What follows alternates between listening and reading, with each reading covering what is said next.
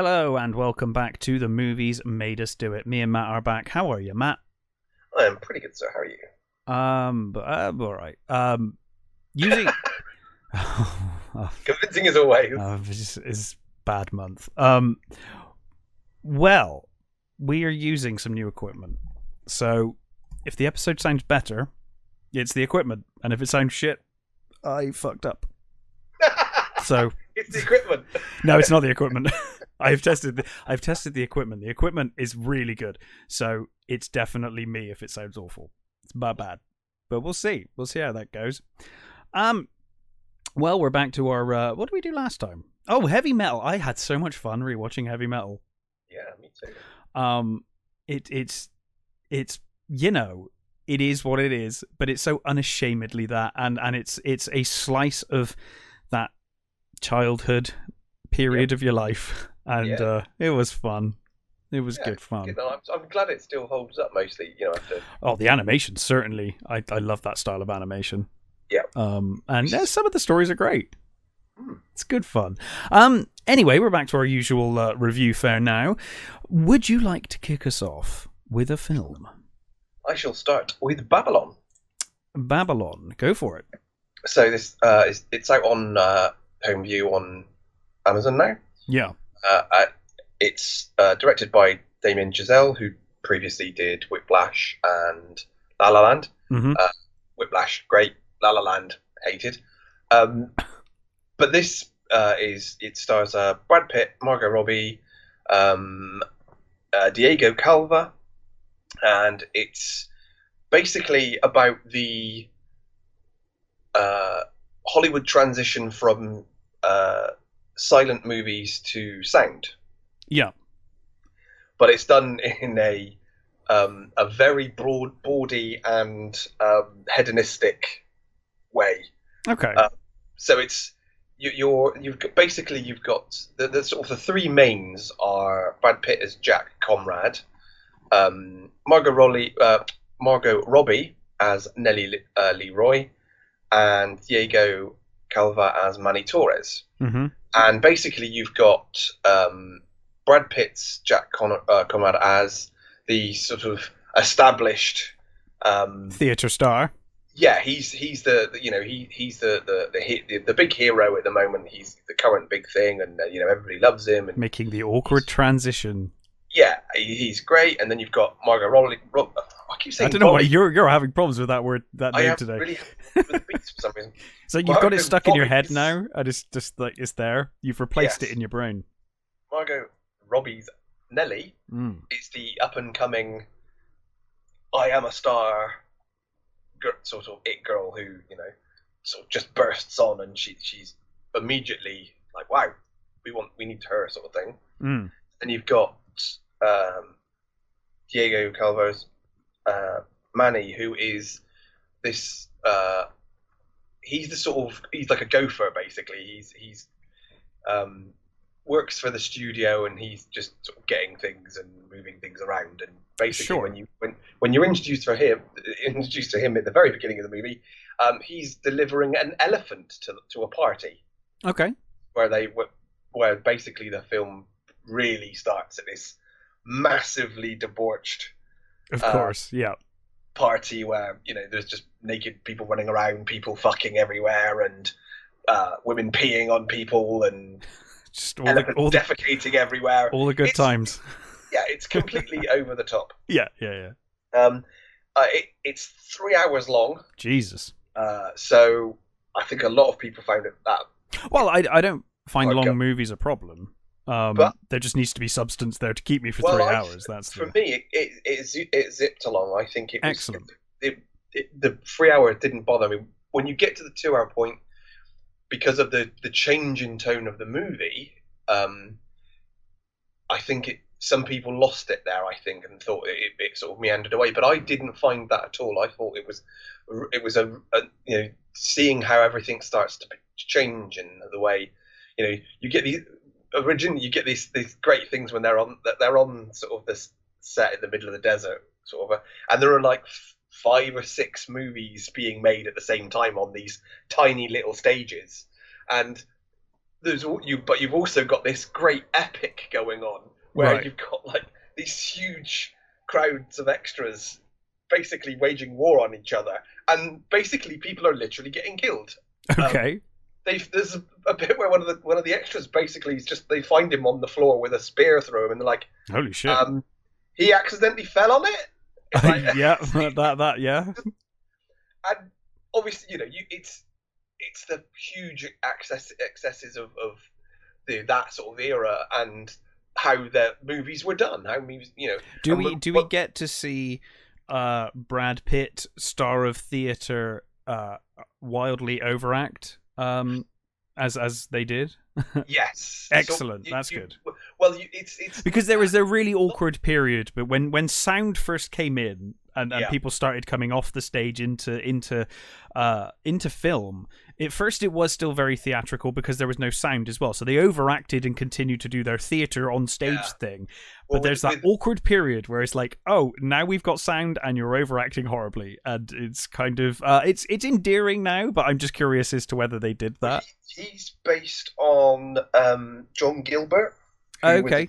In the 20s, and he was like the most the biggest paid star at the time, and even when his movies were tanking, he was still getting a lot of money. Sure. And he basically, became an alcoholic, and he, just the way of many of them, unfortunately. And his thing is that he basically, his delivery was stilted, and his lines were like very, static. They were they didn't quite know how to deliver the lines like for film, yeah. For film.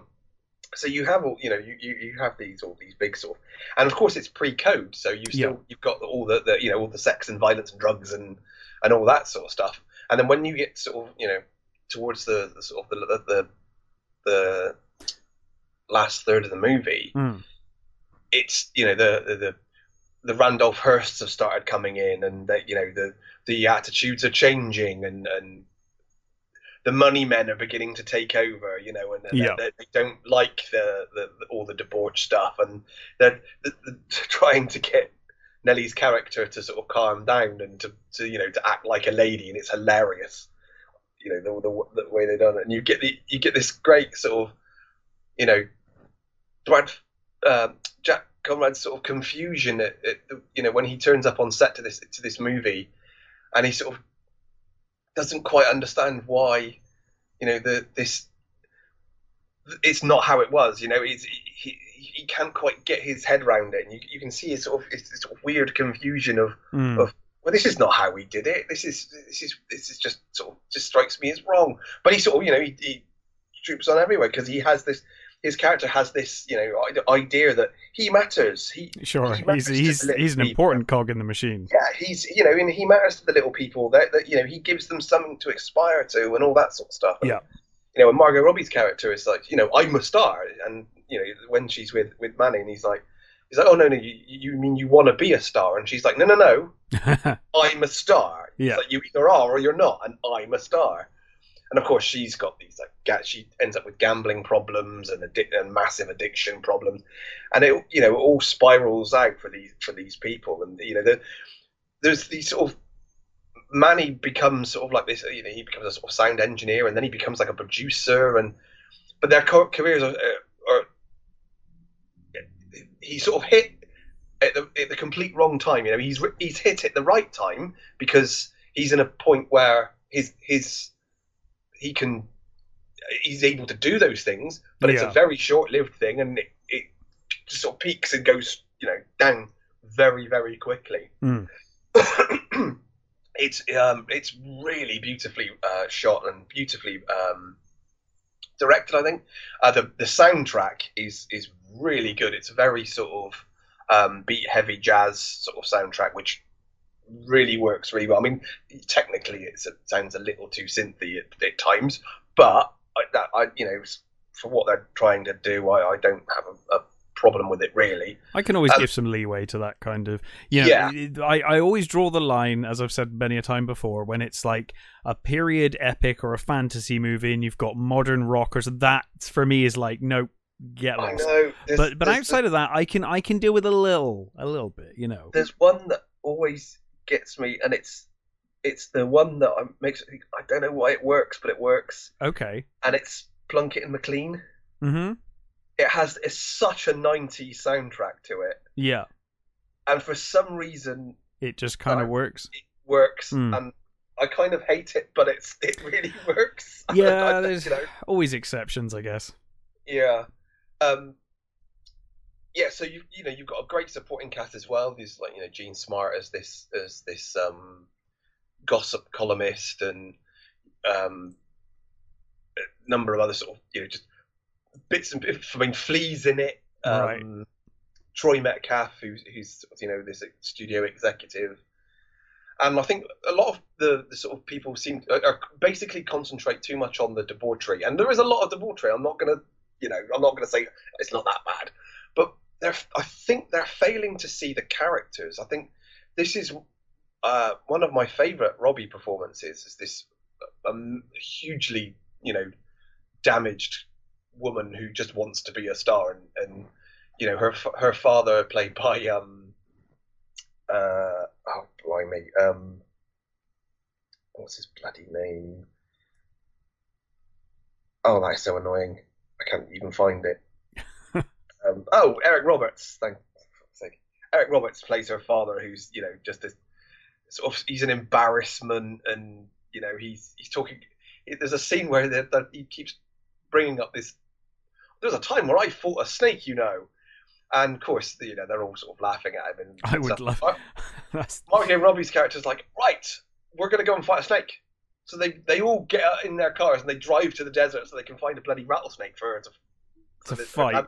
Amazing. And then when he doesn't do it, when he basically collapses, she's like, well, anybody else going to do it? And it's like, well, fuck you all, I'll do it. And then there's this hilarious, again, the scene that unfolds is absolutely hilarious. I don't want to spoil it, but it's brilliant. I really enjoyed that. And there's another great sort of side character who's basically based on Anna May Wong, who, she's this sort of lesbian singer who, has, again, is just in the right place at the right, at that right period before it all, before the codes come in and before the depression changes that attitudes and, makes things a lot more conservative. And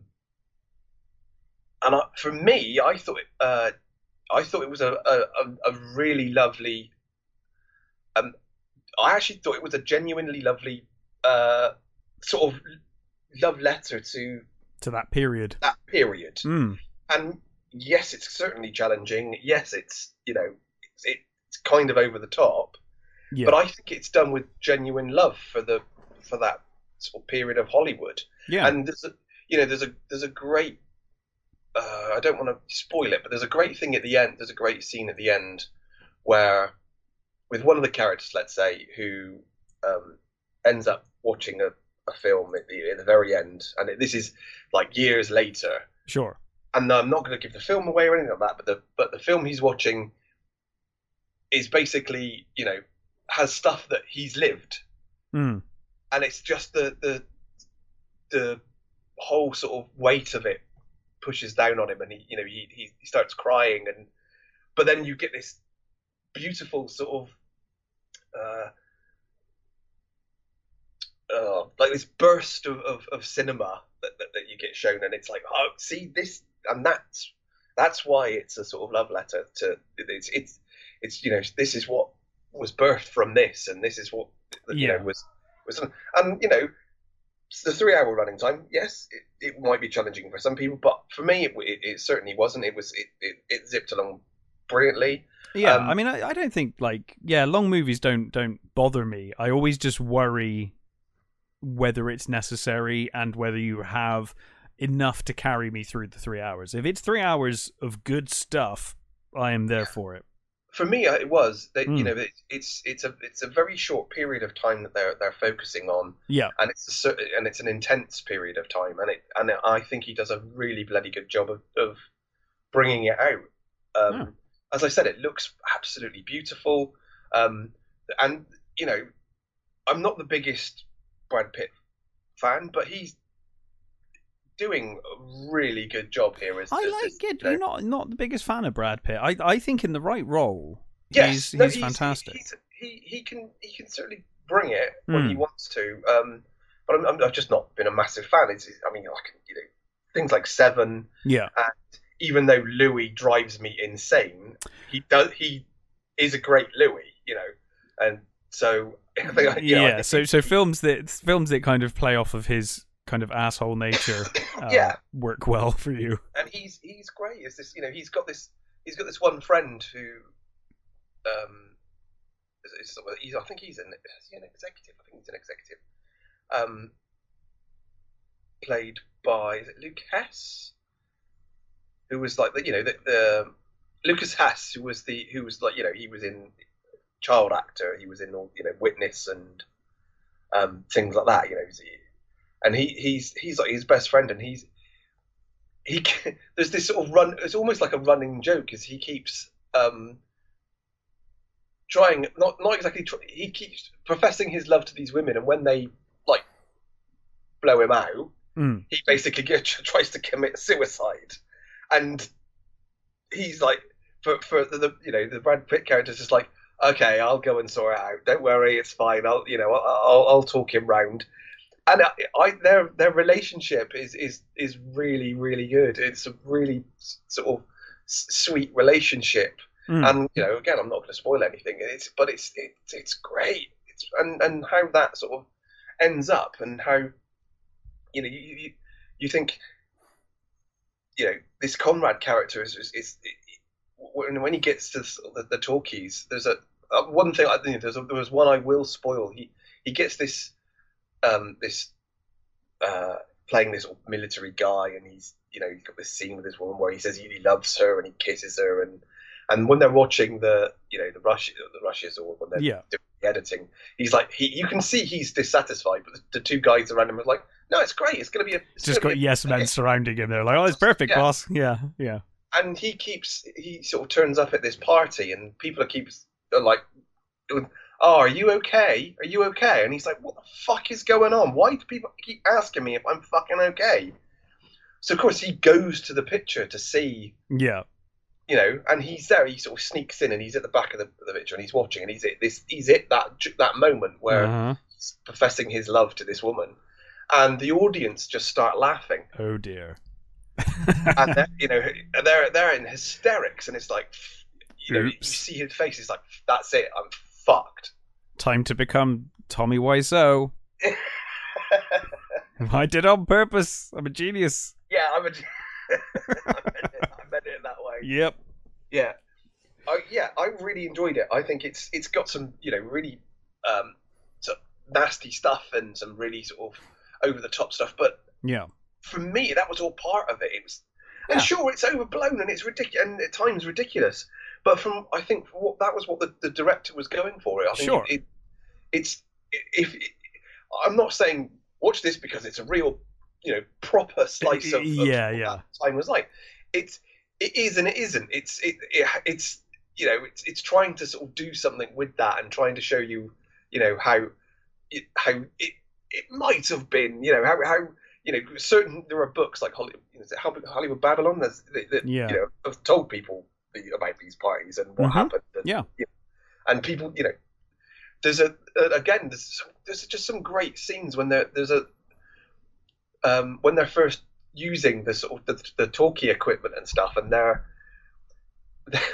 they're in this these little booths that they've built, and of course the guy who's on the sound, he's like trapped in this room, and they're like, he keeps coming out and going, look, if I don't fucking get out of here soon, I'm going to end up having a heart attack or something. Like, just fucking get back in there and do your fucking job. And it's funny, but it's also fucking hideous. And I think it does a very good job of doing that. But for me, it was very balanced. The hideousness and the funny was good. I think it's a really good movie. I really enjoyed it. And I would genuinely recommend it to anybody who enjoys a sort of a big sort of Hollywood sort of monstrous overblown movie, because it is that, and it's filled with absolutely great performances. I mean, Diego Calva as Manny I don't think I've seen him in anything before. But I thought he was an amazing character. Amazing actor, amazing performance that he was giving. Yeah, and it's he really held.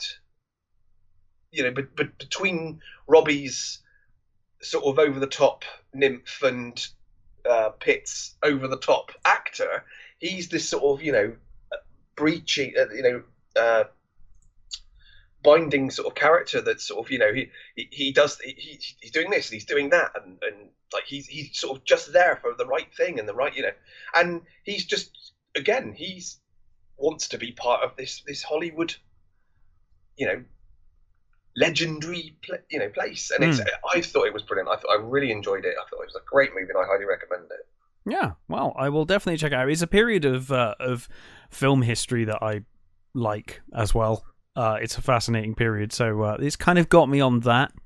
It's a great little transition sort of period that was full of horrible times and interesting people and weird events and it's just showed the genuine difference between how everything was on top of the world and then it all comes crashing down when when the depression happens and when the systems change.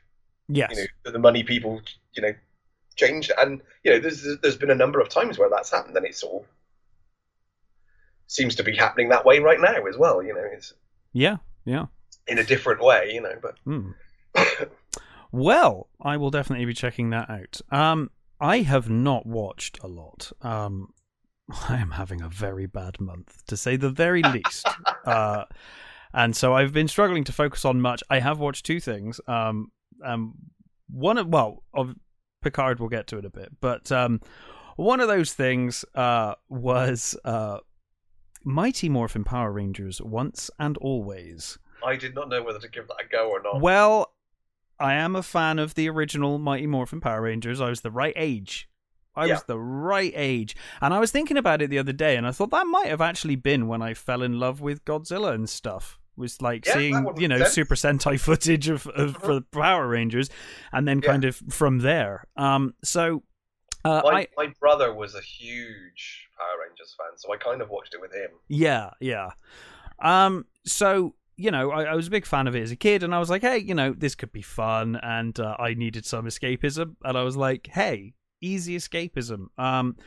I'll give it a go. And obviously, this is a kind of love letter tribute to the Mighty Morphin Power Rangers, the first of the American, Power Rangers. In a list of almost thousands. At this point, I mean, it's still going, right? It's probably the longest running show ever, I guess, maybe. Is it? Well, it's got to be up there, right? I mean, like, without having a break. Doctor Who took time off. Power Rangers has literally been consistent since, 93 or something? Yeah, I suppose it has. Yeah. It's literally not stopped. It's crazy. And many different casts. But I don't think they've ever had a break. Because I remember thinking this when the movie came out. That they did a few, back in 2011 or something. I remember thinking, God, do people still watch it? But Power Rangers, is that still a thing? And then I looked it up and I was like, oh yeah, it is. It's never stopped. It's still going today, which is kind of crazy to think about. It may not be the longest thing ever, but it's got to be up there. It has to be up there at this point. And of course, this is the 30th anniversary. So actually, this show's been around 30 years. It's been going for 30 years. This is a return to the original team as much as they could. And I think one of the biggest problems with this special is that it's just too many years too late, unfortunately. I can understand waiting for the 30th is a big anniversary. I feel like if they'd done it for the 20th, you would have had the full cast and it would have been great. Great fun. Here, obviously, you've had Jason David Frank committed suicide, sadly, last year. Not that long ago. No, not very long ago. I mean, he had refused to do this show anyway. Oh, really? So he was already not turning up to this. Well, according to him, because he's doing was doing Legend of the White Dragon, which is his adult Power Ranger thing with Bat and the Sun. And apparently the original script for this was so much of a rip-off of that concept, because I think originally they went to Saban or whoever owned Power Rangers to kind of pitch, hey, we could do like an adult Power Rangers show. And they were like, we're not interested in that. And then I think a few years later, according to some, the script comes and is like, hang on a minute, this is basically the thing I'm filming right now that you kind of said you didn't want to do. So he was already not coming. He is in it in some capacity, and we'll get to that. And then obviously the guy who played Jason, the original original American Red Ranger. If I'm talking about Mighty Morphin Power Rangers, right? I'm not talking about Super Sentai. So don't shout at me in the comments. I know it's a thing. Austin St. John, that's his name. He got like done for a massive fraud or something last year. COVID relief funds. Yeah. And so he might be doing a long time in prison. So I don't think he is yet. I know obviously it's all not guilty yet, not until proven guilty. But I guess they didn't want to involve him for probably that reason. They Trang died in a car accident. She did, yeah. Twee Trang died in a car accident in the 90s. I want to say late 90s. Yeah, I think you might be right. So what they did here was they brought back as many of the original cast as they could, and then they added the later cast where to fill in the gaps, right? Yeah. So the show kind of opens with the original Power Rangers team. It starts with Billy, the Blue Ranger, and he's being attacked by Robo Rita. So Rita Repulsa is now a robot, and she's come back as a robot. And I actually really like the design. I love the design, and I think they mainly brought back in robot form so that they could have Barbara Goodson, who did the original voice of Rita, do the voice again, and she does a great job. She's like, slips straight back into that role, because obviously she did the voiceover of the original actress in the Super Sentai footage, right? So So basically, Billy's fighting off the putties and Rita, and then the rest of the Power Rangers come in. So they're all there, the original cast, but they're all suited up, so you don't see their faces. And because basically half of them aren't there. And so what happens immediately, or almost immediately, the Rangers are fighting, and then Tommy, Kimberly, and Jason, the three actors who were not going to show up to this special, are immediately turned into like toy form, and they're stolen away, and they're being used to power a time vortex that Robo Rita's going to use to contact her past self, and basically tell her every defeat she's ever had, so she'll win, basically, right? That's the idea. So she's stealing Rangers, and she steals more than just the Mighty Morphin team. Later on, there's like loads of different Rangers from different shows, but they're only in toy. You only see them in the miniature form, and they've been, they're getting their power sucked and whatever, right? So during this fight, though, and this is one of the things I'm really not sure I'm comfortable with this show. Rita kills Trini. Oh. So she shoots at Billy, this thing that's going to kill Billy, and Trini, heroically dives in front and is killed, right? And I'm like, okay. Now, the show does do a great job of like paying tribute to Twee and whatnot, in that you get her daughter then, right? So her daughter kind of takes on, or wants to take on, the mantle. But I'm not sure how I feel about like this kind of, we're going to kill this character off on screen, to someone, because normally you're like, loving tribute to someone. It's like, oh god, you killed her off, and like she died in real life, and it feels kind of gross. Yeah, to me it did anyway. It kind of made me feel a bit awkward.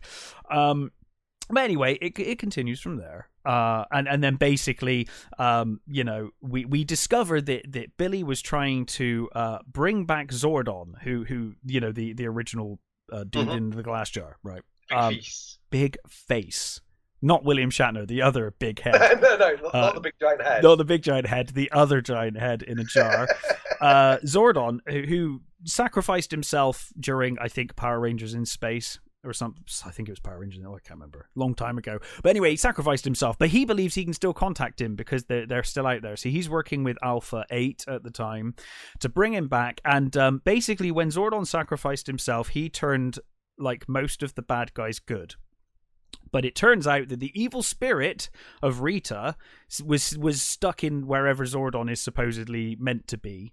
and she is released instead of Zordon. They get Rita, and she destroys Alpha 8 and uses him. Basically, she kind of possesses him, and then Alpha 8 basically becomes Robo Rita, and that's how all that happened. Anyway, it then cuts years later, and Billy, there's a lot going on in this naff Power Rangers show. I'm just realizing as I'm explaining it how like there's a lot going on. This is all in the first few minutes. Power Rangers did this though. It always did that, like, hey, we're just gonna plot. Yeah. just throw it at you at like a million. We've only got half an hour to tell this whole story. Like, we've got 20 minutes. Come on. So anyway, we then cut years later, a couple of years later, or a year. I think it's a year later. It felt like a really long time because they're going to Trini's funeral, but it feels like way too long for a funeral. I think it was like 2 years, but that seems way too long. Maybe it was like a year or something. Anyway, a period later, and we see Zach and Billy. Zach and Billy, by the way, the only people who removed their helmet in the opening scene that I was talking about, because they're the only two actors that have returned. So they've basically taken Zach specifically has taken on the role of like parent to Trini's daughter. Right. Who, you know, basically found out that her mother was a Power Ranger the day she died, and found out that they were all Power Rangers. She blames Billy for her mother's death, and there's resentment there, and basically they're going to her funeral, and she hates Billy, but then Rita turns up again, Robo Rita. You know, she's disappeared for a while, but now she's back, and that's when so they're attacked, and then they have to fight off the Robo Rita, and that's when they get kidnapped. Sorry, they're all going to the funeral and then they get kidnapped. That's right. Sorry. Yeah. Okay. Billy lets Rita escape, and then later she comes back, and that's when they're all kidnapped, is at the funeral. Sorry, that's right. And then years later she then reappears again later. And they obviously go to this new command center, which is run by Billy, and it's like it's under his like science lab business. There's like the Power Rangers thing, and somehow they've all got their powers back. They don't really explain it. They're just like, you know, because originally they lost their powers, and then they got different. Every time Saban needed a new toy, they moved to another Sentai footage, and they all lost those powers in Zords and got new powers in Zords. But now they're like, hey, we just made some coins again. Don't worry about it, guys. We got our powers back. It's fine. So they call in... Amy Jo Johnson's not in it either, then? No, she said no. Well, I think she said no, she didn't want to do she wouldn't do it for that much money or something. I think she wanted more money. To be honest, she's the only one that actually has a career. Yeah, she's like actually a pretty good director, I believe. Yeah, she's been in a load of really good shows as well. She's been in shows, but I think she's actually a pretty good director from what I hear. I haven't seen her stuff, but she's made a film recently, a couple of films, I think. So they call in Rocky and Catherine, who were like, Rocky was the second, they're both the second red and pink ranger respectively. Right. So they come in, and they're now the ranger team. So we've got the black ranger, blue ranger, red ranger, and pink ranger, and they go out to stop Rita as she's like basically launches this whole attack on Earth. Obviously Trini's daughter tries to get involved at the juice bar, which apparently has stayed the exact same since 1993 and looks exactly the same as it did. Fine, whatever. And they fight, and you know eventually she's going to become the Yellow Ranger, and it's all a big, you know. Anyway, this show, overall, I had fun. I was having a very bad day, and this was good escapism. It was fun. Don't question too much about where they got their powers back. Although this is a series that I believe has a pretty good track record of doing this, where they just bring Power Rangers back, and you're like, how did they get their powers back? And it's like, don't question, they just do. It's fine. And to be honest, being a huge fan of a lot of, you know, Japanese, you know, like Ultraman and stuff like that, I can fully believe they probably do the same over there. Like, don't worry, they just do. It's fine. Yeah. So whatever. This was great escapism. There is a lot of criticism of this show, but weirdly, no one's criticized the one. Well, there was criticism of the Trini thing, which I agree with. I feel a bit awkward about that. But the criticism that I've seen, which I disagree with, is the one the thing I had an issue with. No one seems to have brought up, and the thing that everyone seems to complain about was how tacky it is, and the fighting's a bit like stilted and awkward. And I'm like, guys, it's a tribute. It's a tribute to Power Rangers. The acting is terrible, yes.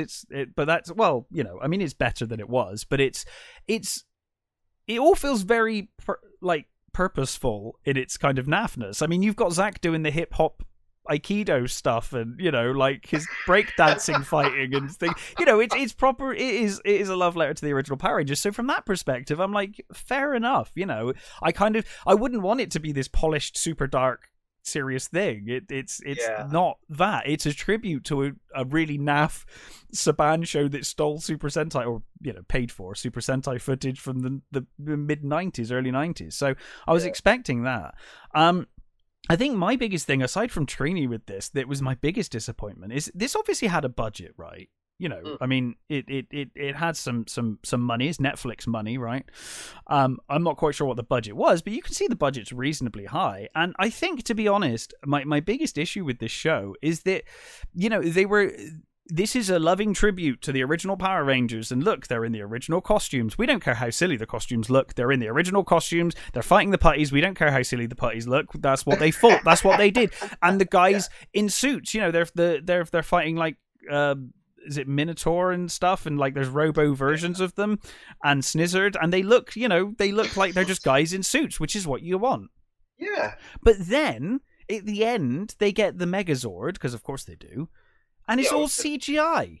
And it's really bad CGI. And I'm like, why didn't you... For the money, I would have been like, right, we're going to get a guy in a suit to do the Megazord, and we're going to have a Megazord fight in the suit like we used to.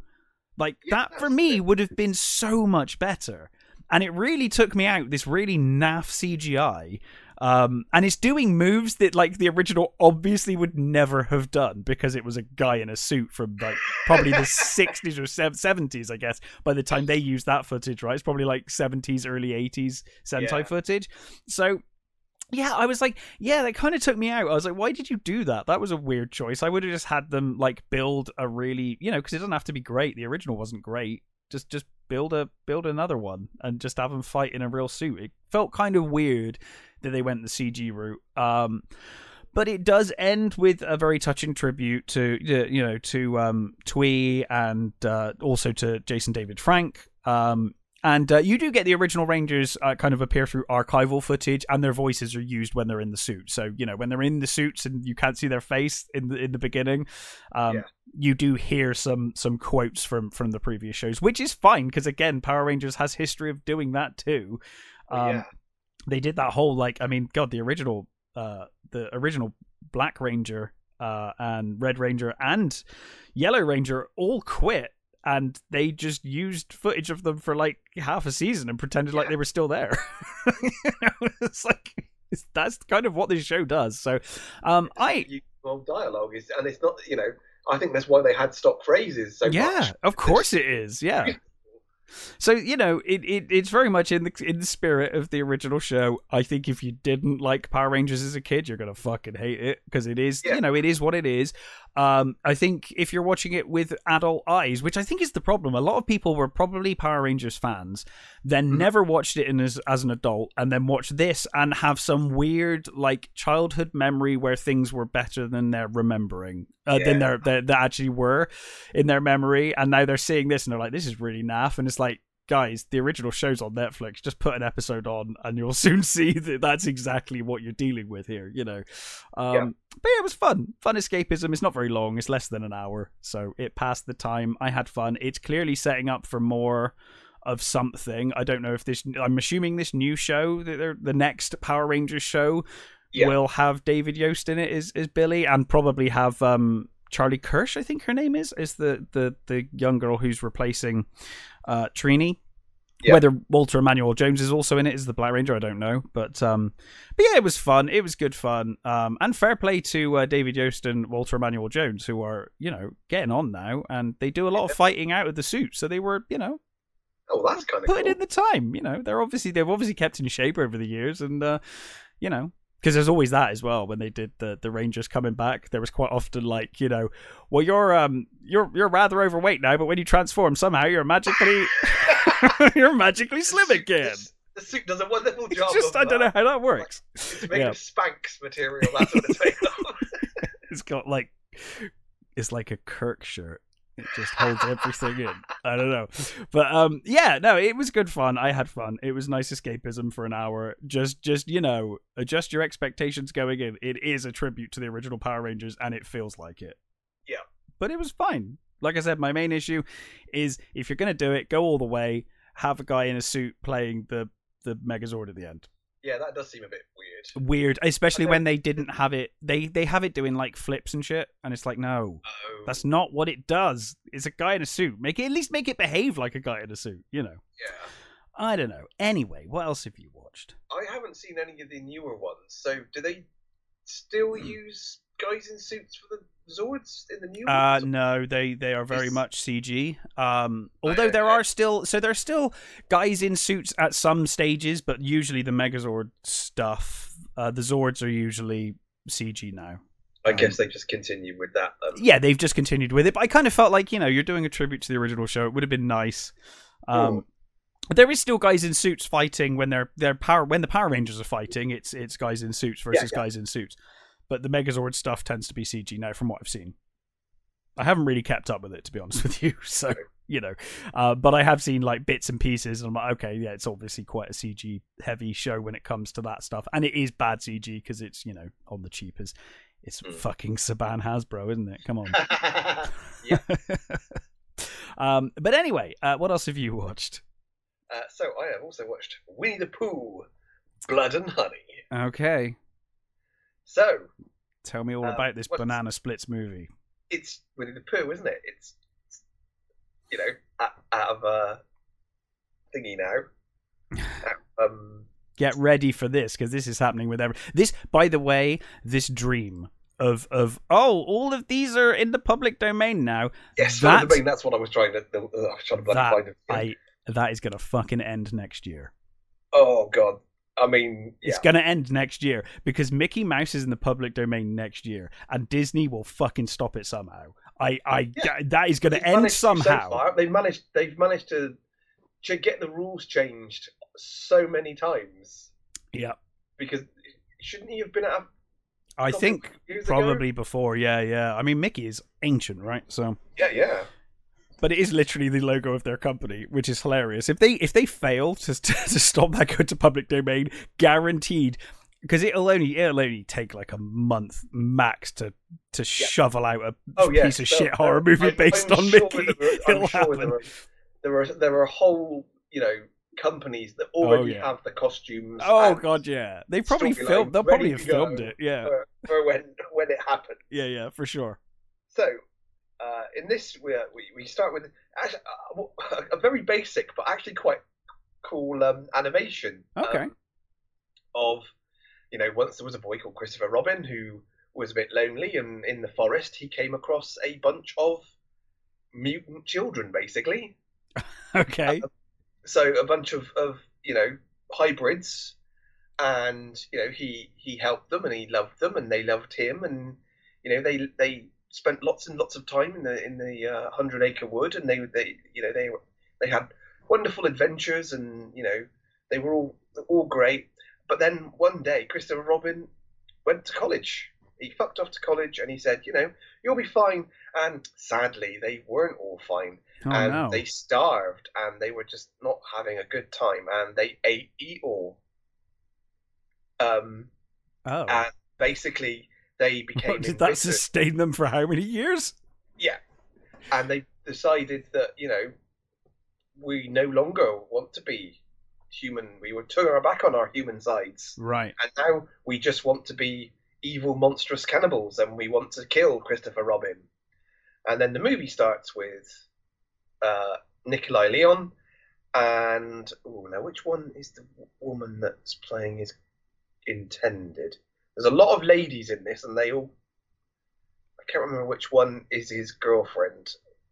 Not that it really fucking matters. Anyway, he's been to college and all this sort of stuff, and he's got his new fiance, and he's taking his fiance to the 100-acre wood because he wants her to meet Pooh and his friends. And of course she's like, yeah, all right, I believe you. You had friends in the woods that were like animals and stuff. And it's like, no, they're real. They're real. Honestly, they're real. And when they get there, there's this, there's the tree house, and there's for some reason weird caravans, which okay, and there's a grave. Is it basically Wrong Turn, but with Winnie the Pooh? Yeah, kind of. Okay. I mean, I'm kind of down with that. That is already what you've said is already better than the Banana Splits movie, so I'll give it that much. So basically, we see Pooh and Piglet. We don't see Rabbit or Owl. Okay. But we presume they're still alive somewhere. Because they haven't got graves for those. They've only got grave for Eeyore. So, but they're sort of when there's a couple of times where it switches to sort of animation just briefly, and you see them in the background, but you don't see them. But so the main two are Piglet and Pooh, and I'm sure you've seen what Pooh looks like. Oh yeah, it's all over the poster and stuff, and yeah, and Piglet kind of looks like he's got these massive tusks, and the thing that struck me the most is, wow, for creatures that are starving, they're awfully fat. Well, I was going to say, how long did they eat Eeyore for to last this long? I know. Well, they've already started murdering people, basically. Now. Oh, okay, right, okay. So yeah, they have started, but for how fat they are, they must be murdering a lot of people. Anyway, basically, they obviously get set upon, and all Christopher Robin keeps screaming is, "Oh, why are you doing this? Why are you doing this? We used to be friends." And that's kind of like his entire dialogue for the whole movie, and it's so fucking annoying. He's fucking awful. Anyway, basically, the girlfriend gets munched on, and then Christopher Robin gets bathed in her blood and, chained up. And then we move to a bunch of annoying ladies. Teenagers? Not really teenagers. I'd say sort of 20-ish okay girls. And one of them has had this sort of stalker that's, nobody believed her that she was being stalked. And then one day she woke up with the guy above her. So they're kind of taking her away right. to recover. And it's, it's a bunch of women that are, you've got your specky one and your it's all the stereotypes and here. Yeah, you've got your Instagram model one, and you've got all that sort of stuff. And then, of course, it becomes they're stalked by, Pooh. And basically, it's what if the animals were Texas Chainsaw Family? Basically, is what they are. They're not. Pooh is Leatherface, basically. Yeah, so they're actually. So is Pooh and Piglet? Are they actually like they're monsters? Are they? Yeah, so they're like Teenage Mutant Ninja Turtle style mutations. It's not like they're mutants wearing masks that look like Winnie the Pooh. So they're actually he is actually like a mutant bear thing and a mutant pig thing and yes. Okay, cool. Right. Yeah. Which I quite like. I'm down with that. A couple of times where I thought he was going to take the Pooh one. I thought, is he going to take the mask off? I think it's just a really bad mask. That's why I was wondering myself. I actually thought the mask was very good. The problem is that they show too much. CGI it to make it the mouth sort of smile or frown, and it's like, oh, that's really bad. And the CG blood is fucking terrible. Oh, I hate CG blood. So basically from there it goes that Pooh is killing them, and then you've got these other people that turn up that have been attacked, and it is an absolute mess. It is. The story is all over the place. There's like people get introduced all like just suddenly, and you're like, okay, fine, whatever. There's a whole gang. They come across two of the women are running away at one point, and they come across these blokes like drinking in their like pickup truck sort of thing, right? Yeah. And it's supposed to be the 100 Acre Wood, which is based in, was it Essex? Is it supposed to be? Yeah. Where it is. But these guys are like American hicks. They've all got like, you know, overalls and... They just happen to be there. Are they even got English accents, or are they literally... No, one of them is... I think only one of them has a blatant American hick accent, and the rest are sort of... I don't know whether they're trying to do that accent or not. Oh my God. Like, where are these people supposed to be from? Have you ever been to England? It's just so fucking weird. Damn. It's honestly, it's fucking awful. It's really, really bad. It's a complete mess. The CG blood is terrible.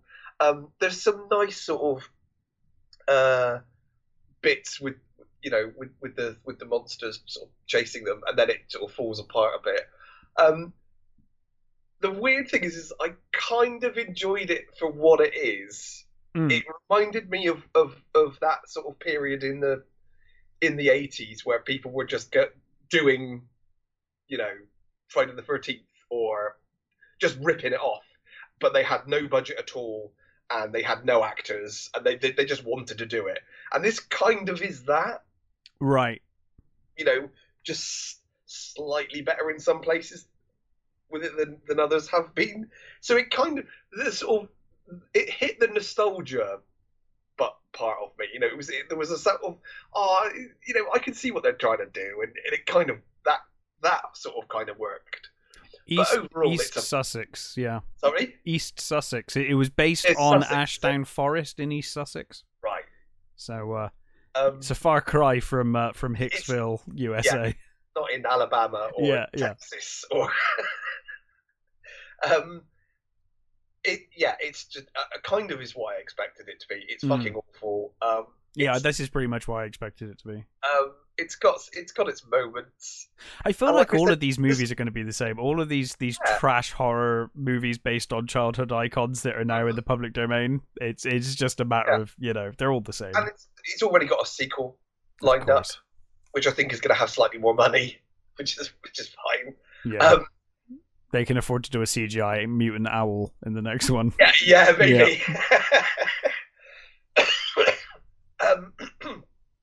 You know, it hit the sort of nostalgia slasher bug. Sure. And I thought that was fine. You know, there's some really grotty bits that kind of worked. The acting is appalling. Sometimes the Pooh thing is quite sinister. The pig thing was quite sinister at times, and other times it just looked a little daft.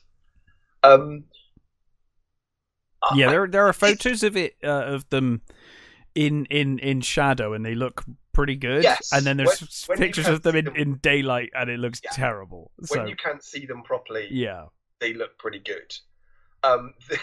There's a lot of sort of them dribbling and sort of, you know, just like, I think it's supposed to be sort of like blood-filled honey coming out of its mouth at times. That just makes it look a bit silly. But you know, to be honest, it's one of those times you just go, well, what were you expecting? You know? Yeah, that's the thing, isn't it? If you were genuinely going into this movie expecting something fantastic, something more, that's on you. Well, that's the same as Power Rangers, right? It's like, what did you think was going to happen? It pretty much does what it says on the tin. It's a complete mess. But if you just want a sort of bad slasher movie, you can do a lot fucking worse. Occasionally I am in the mood for. Yeah. So I would say with a couple of friends and some beers, it would probably be all right. You know, well, that's just for the fun of it. Yeah. Just the sheer ludicrous acting and the story that just goes everywhere. So, you know, it is what it is. I couldn't honestly recommend it to most people. I wouldn't say, you should watch this because it's you know, it's one of those movies for its genre and all that stuff. No. I could recommend this to you, and I could recommend it to other people that very specific other people. Yeah, people that like terrible slasher movies. Yeah. This will scratch that itch for a bit. Sure. Well, yeah, I mean, it's one of those films I just think, like, I saw it and I was like, that looks terrible. But I feel like it's inevitable that I'll watch it. Yeah. You know, when you're just like, I feel like there's no point in protesting. I will end up watching it. I just will. I just know there will be a Sunday at some point in the future, and I'll be like, oh, why not? I can't remember the other one. I know I was looking at this thing, and they were saying about the other ones that are being done, and they're doing. I think the director of this is doing a Peter Pan one, like Nightmare in Neverland, I think it's called. And there's another one he's doing as well. And I think they're all going to be like linked in a universe. Of course. Yeah. That's the thing to do. Everything needs to be a universe. Yeah, let me see if I can find the other one. The other one was.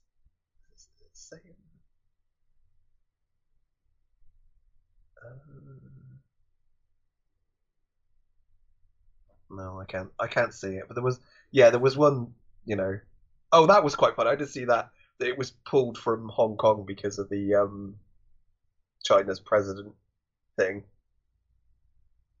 Because basically the president of China people keep comparing him to looking like Winnie the Pooh.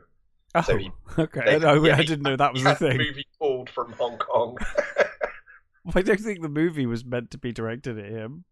No, but I didn't know that was the thing. Yeah. Hang on. The Chinese president. Yes, or prime minister, or whatever he is. Prime minister, I don't know, dictator. President. I think he's a president. Yeah, he is. Hang on. No, I can see it. Yeah, I can see it. Mm-hmm. Yeah. Yeah. Oh God! Actually, when you Google him, there are pictures of him and Winnie the Pooh side by side, and yeah, I can kind of see it. Yeah, well, fair enough.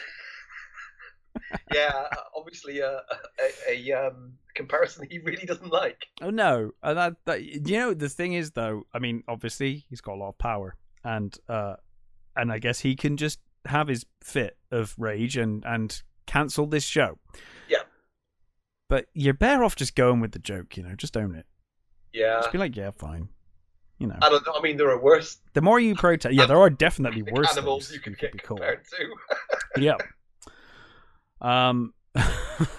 Well, that's certainly a thing. There will be more. Like you said, Peter Pan. Oh my lord. Yeah. Yeah. Okay. Well, brace yourselves for that in the coming years. We'll see how Disney do next year with Mickey. But that's definitely going to happen. There is no way we're getting out of the next 2 years without a Mickey Mouse horror film if it becomes public domain. It's impossible.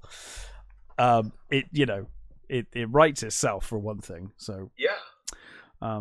But anyway, the only other thing I've done in the last 2 weeks is finish watching Picard season 3. Mm-hmm. So I'll talk about that for a bit. I liked it.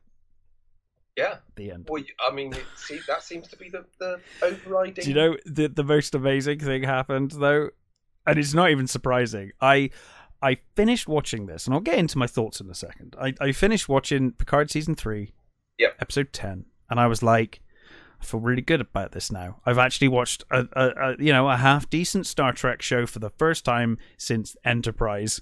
I really enjoyed this. This was great, and then I saw the trailer for Strange New World season 2, and I immediately threw the entire franchise back in the bin and was like, fuck off. I am just happy. Yes, it was specifically, and I liked some of Strange New World season 1. I gave it a go because I like Handsome Mount Pike, and I was like, okay, there were a couple of episodes I enjoyed. Fuck off, in the bin. That was the worst trailer, and they did it the worst time because you're coming off of Picard, and you're like, hey, that was actually done with respect. Season 3 felt like it was done by a Star Trek fan. They can't help themselves. No, I know, and I was like, no, fuck over the characters. They can not do it. I'm a Highlandering the fuck out of this franchise. I don't care anymore. I'm like, I am thankful I got franchise. What are you talking about? I like some of the series. Yeah, I know. Unashamedly so. There is only Sorry. one movie, goddammit. There is only one movie. You're right about that. Yeah, you are right about that. There is only one movie. The manga's pretty good. There's a manga anime that's pretty good. But yeah, I like some of the series. I know it's a bit naff in places, but it's terribly naff. I really enjoy the series. Something I've a childhood bias. I like the series. But yeah, so I immediately was like, no, I'm just thankful that we got this series. I didn't think I would ever watch Star Trek again and actually enjoy it as much as I have this season. I'm just going to assume this is probably it, to be honest, and just take it for what it is. I had a really good time. I was of the opinion, and I know you still are, I was not even going to bother with this series. I was after like what I'd seen I'd seen season 1 and I hated it. And what I'd seen of season 2, I was like, I'm not even watching season 3. I don't care. And it was only because I'd heard from people that I was like, okay, people that, felt the same way I did about the other shows. Yeah. We're in on this and actually liking it. And I was like, okay. I quit Discovery season 2 after season 2. I gave it longer than you did. Yeah, I quit halfway through season 1. Yeah, I persevered longer than I should have. And I realized that. I can tell you the exact moment I quit is when Michael Burnham comes out of the time warp and she hits a ship and then crashes into the planet, and then she's got I rage quit. They crash into a planet and then just take off again. It's fine. Don't worry about it. Anyway, back to Picard season 3 before I generate anger. So this is a show. Finally, it does a couple of things I really like. One, they actually fix some plot holes from Star Trek movies and Next Gen, which I was quite pleased about. They fixed the Borg thing, which has always been weird. They fixed the Jean-Luc. Why does Jean-Luc hear the Borg after he's no longer Borg? They fixed it, and I was like, wow, you actually watched some Star Trek. That's good. I just presumed he was special because he was Locutus. Just his brain. I just presumed that. Well, that's basically what they've said it is. It is. Yeah, I just presumed they could never remove all of it. There was just still something stuck in his head. Yeah. I guess it was just less visible with him than with 7 of 9, where you're like, yeah, of course, she's still got Borg parts over her face and stuff. Yeah, cool. But they did, things like that. They fixed nicely. This is a show. It is full of member berries. There's no doubt of that. No arguments there, but they are done well. They're, for the most part, very few of them felt cheap. They felt warranted. I will say it is one of the best uses of a returning cast. Everyone felt necessary. We didn't I feel like they could have just really rushed this and just chucked all of them together in episode 1. And it would have felt horribly forced. And instead of that, they, were introduced to the cast throughout the 10 episodes. I think it's only like episode 8 by the time everyone's together. Maybe even, 8 or 9. And it feels like, when they're there, it feels warranted. They managed to make Raffi a character I don't hate by the end, which is a miracle because I really did not like Raffi. Okay. She was actually pretty good by the end. I was surprised that one of the things is I didn't understand. They seem to have got rid of everybody else. Why keep her? She was a terrible character. Well, they were all terrible. They were. Well, I don't know. I don't know why, really. She felt fine in the show, though. I guess it's because they wanted... I think they mainly did it as a way to reintroduce Worf in a more interesting way than just having him hanging around. Okay. He's like her handler... for undercover Federation security force. Okay. Yes, I remember somebody saying that she's like basically announcing that she's undercover at one point. Not really. Over the comms or something. No. Oh, okay. No, she's talking to her handler. That... She talks to her handler about being undercover, but he knows that because he's assigned her to it. I don't think she announces it anywhere else. She might have done. I don't know. Don't think so. Maybe. But yeah, overall, it feels like a show that is actually written by someone who actually likes The Next Generation and has actually Yeah. watched all of it, there are a lot of references. There's a lot of nice references. Very few of them feel awkward. Now, I will say, I did. I laughed out loud in the wrong way with James T. Kirk's bones. I was like, "That's you're I going don't. To me, too far there." when I heard that, I thought, "What? That? No. No. Yeah, well, I always thought it was a bit shit that Picard just left him buried on a fucking planet. But you would have thought they would have like interned him in some big thing on Earth or something, and like He saved fucking Earth on numerous occasions, for fuck's sake. Yeah. He should have a fucking monument. I agree, and that was probably the worst Easter egg in my opinion. It was the one that was like, oh, that would have been really nice if you'd done that in a better way. Like, you know, I'm all for having a reference to Kirk not being stuck on a planet, and it makes sense with later because obviously we get the Enterprise D saucer section back, and they worked that in well as well, Prime Directive and all that. Why would it be left on a planet to rot away? You know, Geordie's had it for 20 years and he's been doing it up at the Fleet Museum, which he runs. I'm fine with that. Fine with it. And there's even a really nice touch. The star drive, which blew up in Generations, not getting that back, was taken from the battle section. Sorry? The battle section, yeah? Yeah, the star drive, that blew up in Generations. And Geordie says it's been replaced by the Syracuse star drive. Right. And they actually, if you look at the CG, the star drive actually says Syracuse on it instead of Enterprise. That's a nice little neat thing they actually paid attention to. I don't know why Geordie didn't replace that bit, but, you know, fine. Whatever. He does say it's a work in progress and it's not perfect. He hasn't got to yet. Yeah, so it was nice. That was nice. Right. I loved there. I you know this is not going to last. This only this season and never again.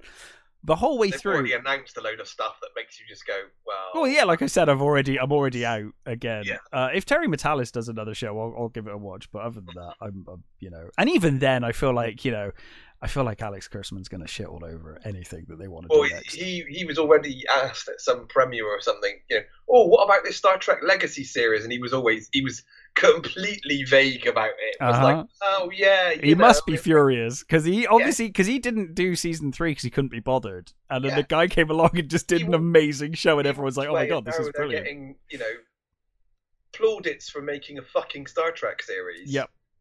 And yeah, he must be absolutely fucking livid. I think he must be fuming.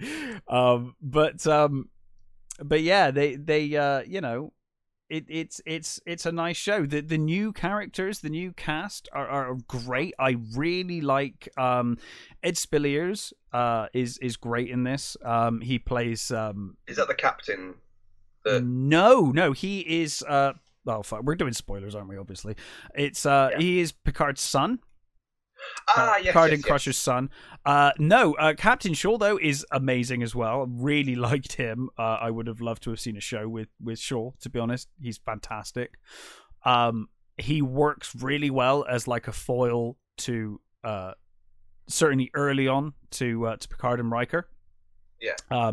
A very different style of captain, but not like in, you know, if it was like a Discovery. If this was Discovery, that captain would be useless and shit at his job and probably die and they'd laugh about it or something. Yeah. Whereas in this, although he is somewhat antagonistic towards Picard and Riker and he disagrees with the way they went about things back in their day, he sees them as cowboys, whereas he likes, you know, order and whatnot, he's shown to be an extremely competent captain, an excellent engineer. He's got an engineering background.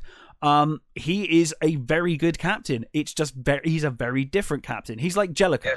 He's like Jellicoe, where it's like he's not a terrible captain. He just isn't what you think is he's not Picard. I think that was one of the good things about the original series. Is they were very good at showing the fact that the Enterprise crew are not a normal crew. No.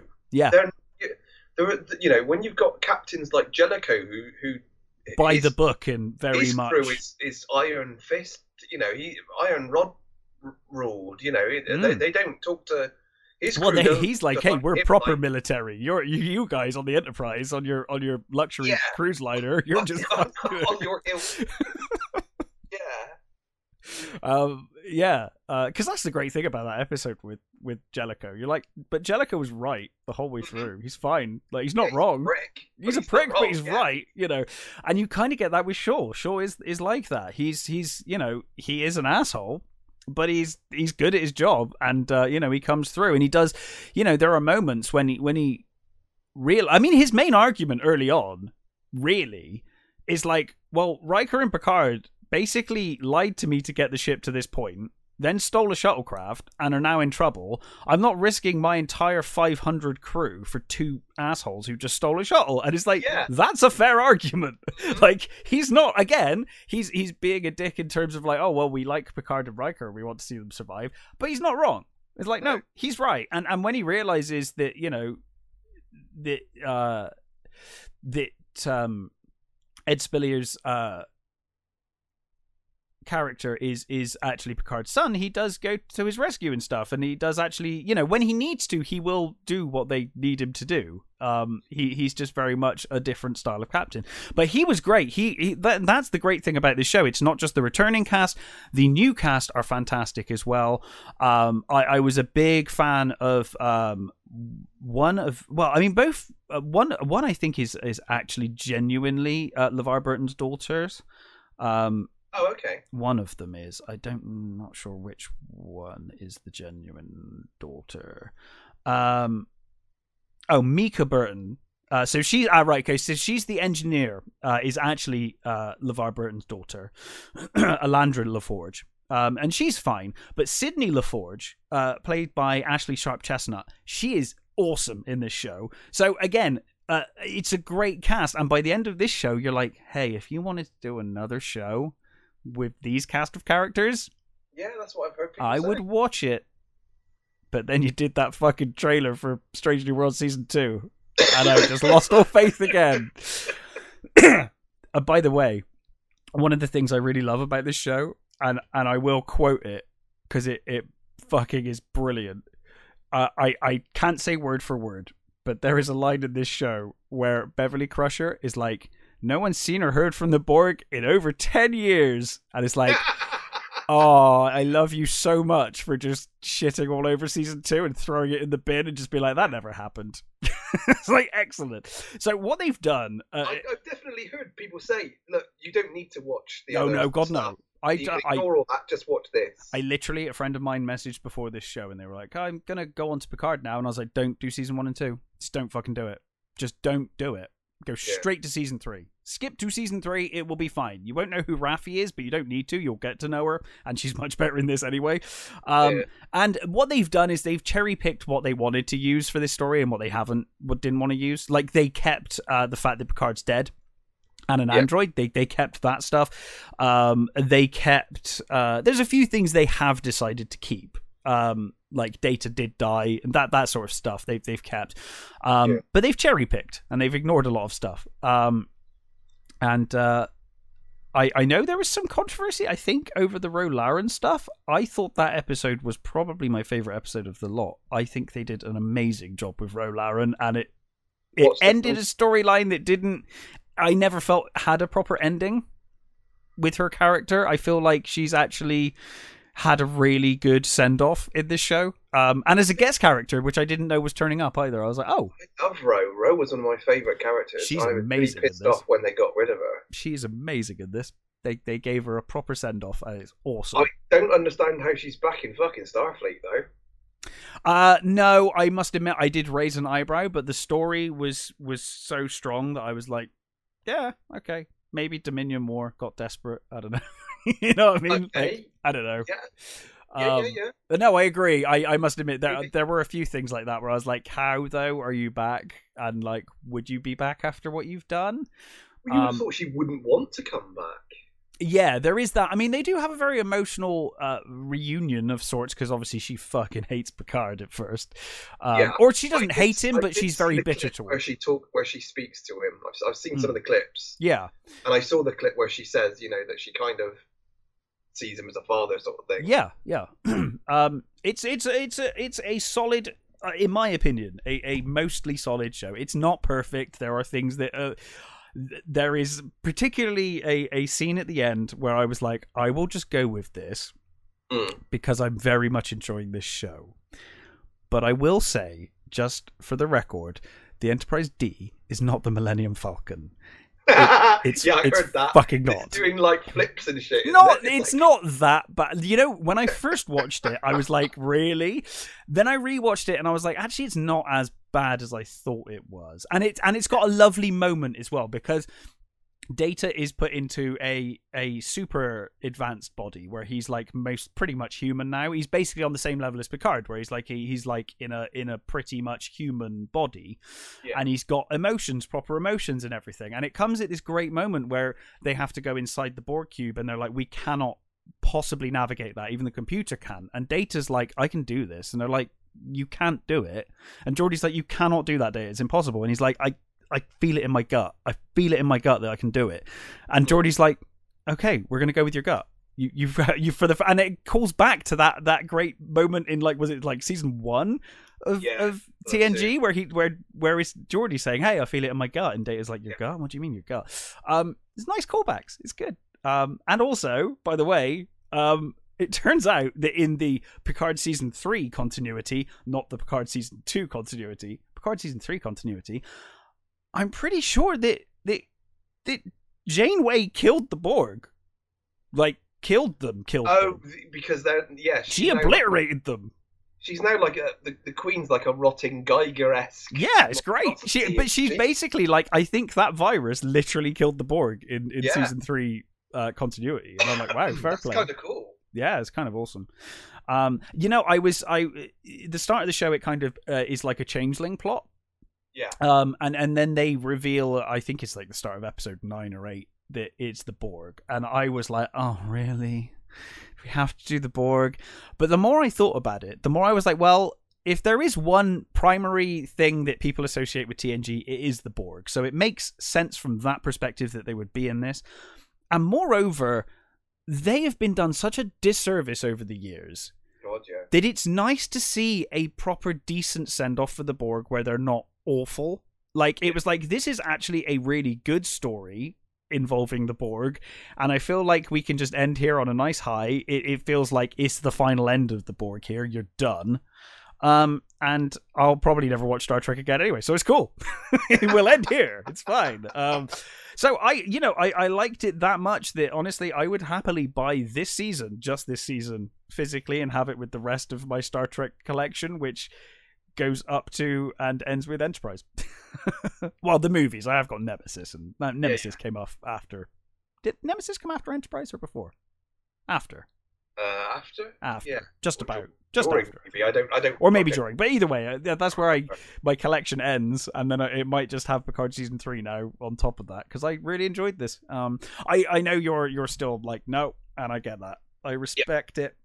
No, I mean, from what I've heard, I've watched a lot of reviews. I think bits of it would annoy you, but I think overall you'd probably come away like, that was reasonably good.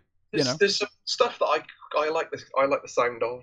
I find the younger generation have been assimilated. I don't know if that was an intentional subtext. Funny. Even if it's not intentional. Yeah, it's funny either way. It's funny. Yeah. It's just hilarious. Yeah. Baffles me that I seem to be the only person that's nostalgic for the D. I am nostalgic for it, but as I pointed out before we started this show, you have been consistent on this. Yeah, if people go back to our Generations review, we had the discussion that you hated the look of the D. Now, I will say, in this show, they have been sensible. See, I think I said during our Generations review that I like the Enterprise D from certain angles. And it felt like they knew the right angles to film this at, to make it look good, not naff. Yeah. You know, it's like the White Star from Babylon 5. Yeah. It's very angular. You need to film the White Star from the right angle, and it looks badass. If you film it from the wrong angle, it looks like a turkey. It's very angular. And it's the same with the D, where it's I can see that. With the D, it's like, yeah, certain angles I like it and certain angles I don't. But I know you never liked the D. No, so yeah. I've always hated that fucking thing. Which is why I think I said to you when I reviewed the first couple of episodes that I thought you'd dig the first couple of episodes because everyone's dumping on the D the whole way through. I saw the clip when they were talking about how ugly the D is. Does anybody buy the thing? Nobody likes the fat ones. Yeah. That is funny. But there was a reason why they needed to use. Well, I mean, they didn't need to use the Enterprise D. Well, they could have used any of the ones at the Fleet Museum, but yeah. But they've gone all Battlestar Galactica, haven't they? Yes, basically, it's Battlestar Galactica. And so that they're like, oh, we need something off the grid, and that was cool. The nice things as well. They actually, you can tell they watch the show, man. That's the thing. It's like they go to the Fleet Museum and they end up stealing the cloaking device from the Bounty, which obviously is the Klingon bird of prey that Kirk used, right? And immediately everyone online was like, why didn't they just use the Defiant cloaking device? And it's like, because they watched the fucking show, and that is not the Defiant. The Defiant blew up. The second Defiant never had a cloaking device. Only the first one did. So, are you sure? I thought the second one had a cloaking device as well. It never cloaked in the show after they got it back. Huh. I mean, it might have had a cloaking device, but I don't think it ever cloaked after that point because it blew up quite towards the end. The Sao Paulo, was it? Sao Paulo? They was renamed. Yeah, I don't remember, but I know it. I know they renamed. Yeah. An existing. So I don't think it had a cloaking device at that point. But I really enjoyed the show. It was fun. I just feel like I'm going to take it for what it is as a one-off thing. It was a nice send-off. Yeah. It's a much better, very long, but a much better movie than I think any of the next gen movies we got. So I'm happy, and I'll just finish there with Star Trek, unless something miracle happens. It was fine. It was good. Undoes a lot of the things that sounded awful from season 2, and what I saw of season 2, and obviously I did watch all of season 1. So yeah, it's good. That's good fair enough. I mean, I'm still not going to watch it. No, that's fair enough. If you ever feel the need, I'll probably own it at some point, so you can always grab it if you ever feel the need. Yeah, But overall, I thoroughly enjoyed it. I'm just feel lucky that we got that, and we'll move on because I know full well it's clearly going to go back to, hey, here's a Section 31 show, and whatever. So fine. He's still trying that fucking. He is determined, and I'm like, no, not even for Michelle Yeoh. No, not even for her. Not doing it. Michelle Yeoh, but Me too. no. Fuck off. Seriously. I'm surprised they can still afford her. I'm surprised because her money, her wage must have gone up. But it's perfect for them right now because she's still attached to it. She's still willing, I think, to do it. I guess. And she's got, clout. Oh, she's got clout. So I just thought her maybe they signed her on before she won. Mm-hmm. We signed you on before you win the award. Yeah, I guess they're like, the Oscars next week. Hey, Michelle Yeoh, do you want a job? You have to sign up now. Yeah. You have to sign up today. Okay. But yeah, anyway, I enjoyed it. What else have you watched? Sorry, God, fucking hell, I talked about that for a long time. Sorry. Oh, that's fine. I have also seen Kill Boksoon. So this is a Korean movie, Korean Netflix movie. Yeah. Directed by quite a few Korean movies and series coming out on Netflix these days. It's great. Yeah. Right? Yeah. Starring John Do-yoon as Gil Boksoon, Esom as Jae-min-hee, and who was the other dude? Sean Kim as Gil Jan-young. Can't remember which one's the other guy. Doesn't matter. Anyway, so basically we are introduced to Gil Boksoon, who is also known as Gil Boksoon, and she is an assassin. And basically you're introduced to this sort of, it's like a guild of assassins who have a certain number of rules. They have 3 rules, that you're not supposed to kill minors. You have to, if you're given you can only accept contracts from the MK company. Okay. And once you've accepted it, you have to carry it out. Okay. Basically. And she's their top assassin. She's been doing it for a number of years, but she's now got this. She's not now, but she has a 16-year-old daughter. So she's a single mother, and her daughter is just sort of, finding her own. Oh no! And are they going to be like, hey, she's not a minor anymore, so let's put a hit out on her? not quite. Okay, no. okay. No, it's basically the guy in charge she's his favorite, but he has a sister that's the director of the company, and she fucking hates her. Right. And the sister keeps saying that you let her get away with everything. You know, she's gets away with too much, and she really doesn't like her. Mm. And there's another group of sort of people that are around Boksoon who are they're not quite company people. They sort of work for the company, but they're not A-list assassins. Okay. So they don't get any good jobs. They only get the shit stuff. Sure. Like clear up and things like that. But they're doing their own sort of thing. And there's this sort of like weird sort of dynamic between them all.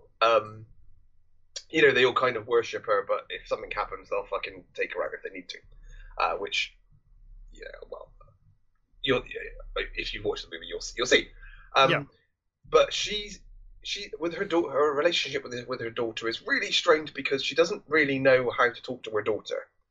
She doesn't want her upbringing was fucking awful. Her dad was this horrible, brutish thug of a man. Mm. And she doesn't want to bring her daughter up like that. But unfortunately, that means that she doesn't quite know how to treat her. So she doesn't really know what's going on with her daughter. She doesn't know, you know, how to take her. But you know, when she's being her assassin, she's amazing, and everybody either loves her or respects her. Mm.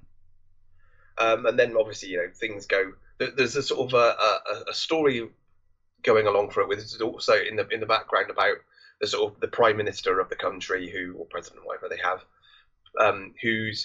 there's in some sort of weird corruption thing going on, and it's something to do with his son. So the contract thing comes into play with that, the rules and the contract, and for the most part, it's a pretty good movie actually. The fight scenes are really good. I'll definitely big up those fight scenes. The fight scenes are fantastic.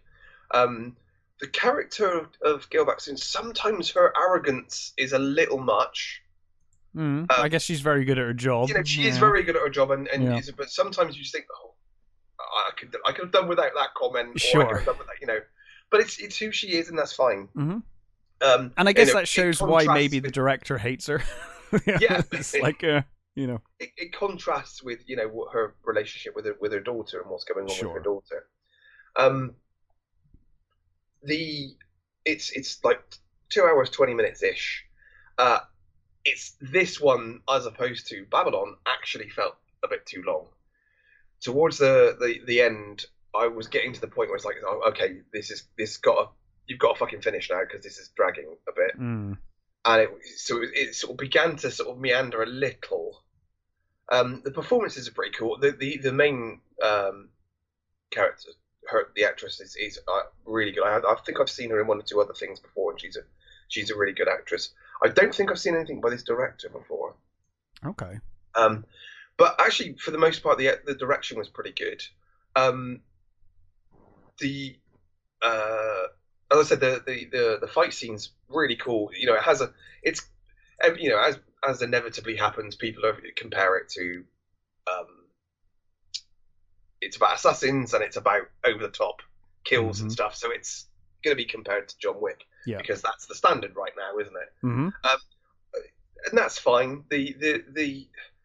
I think the actual company stuff needed to be a little more defined with what was going on, and it suffers from one of those things that we say about a lot of these movies. Is it probably would have been better as a series? Yeah. They could have developed the company more. They could have developed the main character and the daughter a little bit more.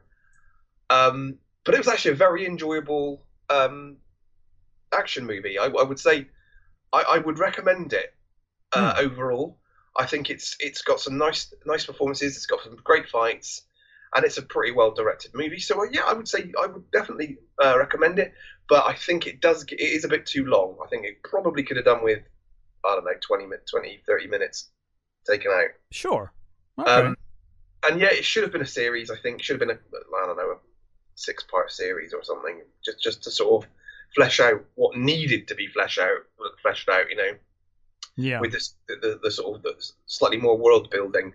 But the brother and sister who are in charge of the company, they're quite cool. The boss is quite a menacing guy, and you know you do see why he favors her, and you know you've got that sort of stuff.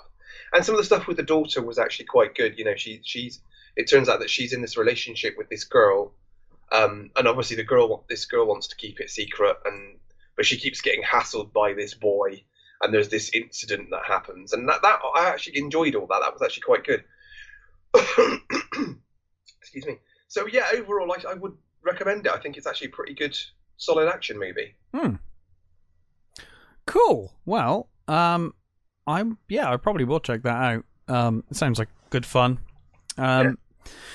But yes, well, I think that's everything. It's certainly everything I've seen. Like I said, it's not been a good month, so I haven't actually watched much. I did plan on seeing Evil Dead Rise this weekend, but I don't know if I'm going to get a chance. I will do soon, though, because I've heard good things. Yeah, I've heard pretty good things, so I'm pretty excited for that one. I still would like to go and see Renfield. I still don't know how I feel about it. I will see it because I love Nick Cage, and I love on stream.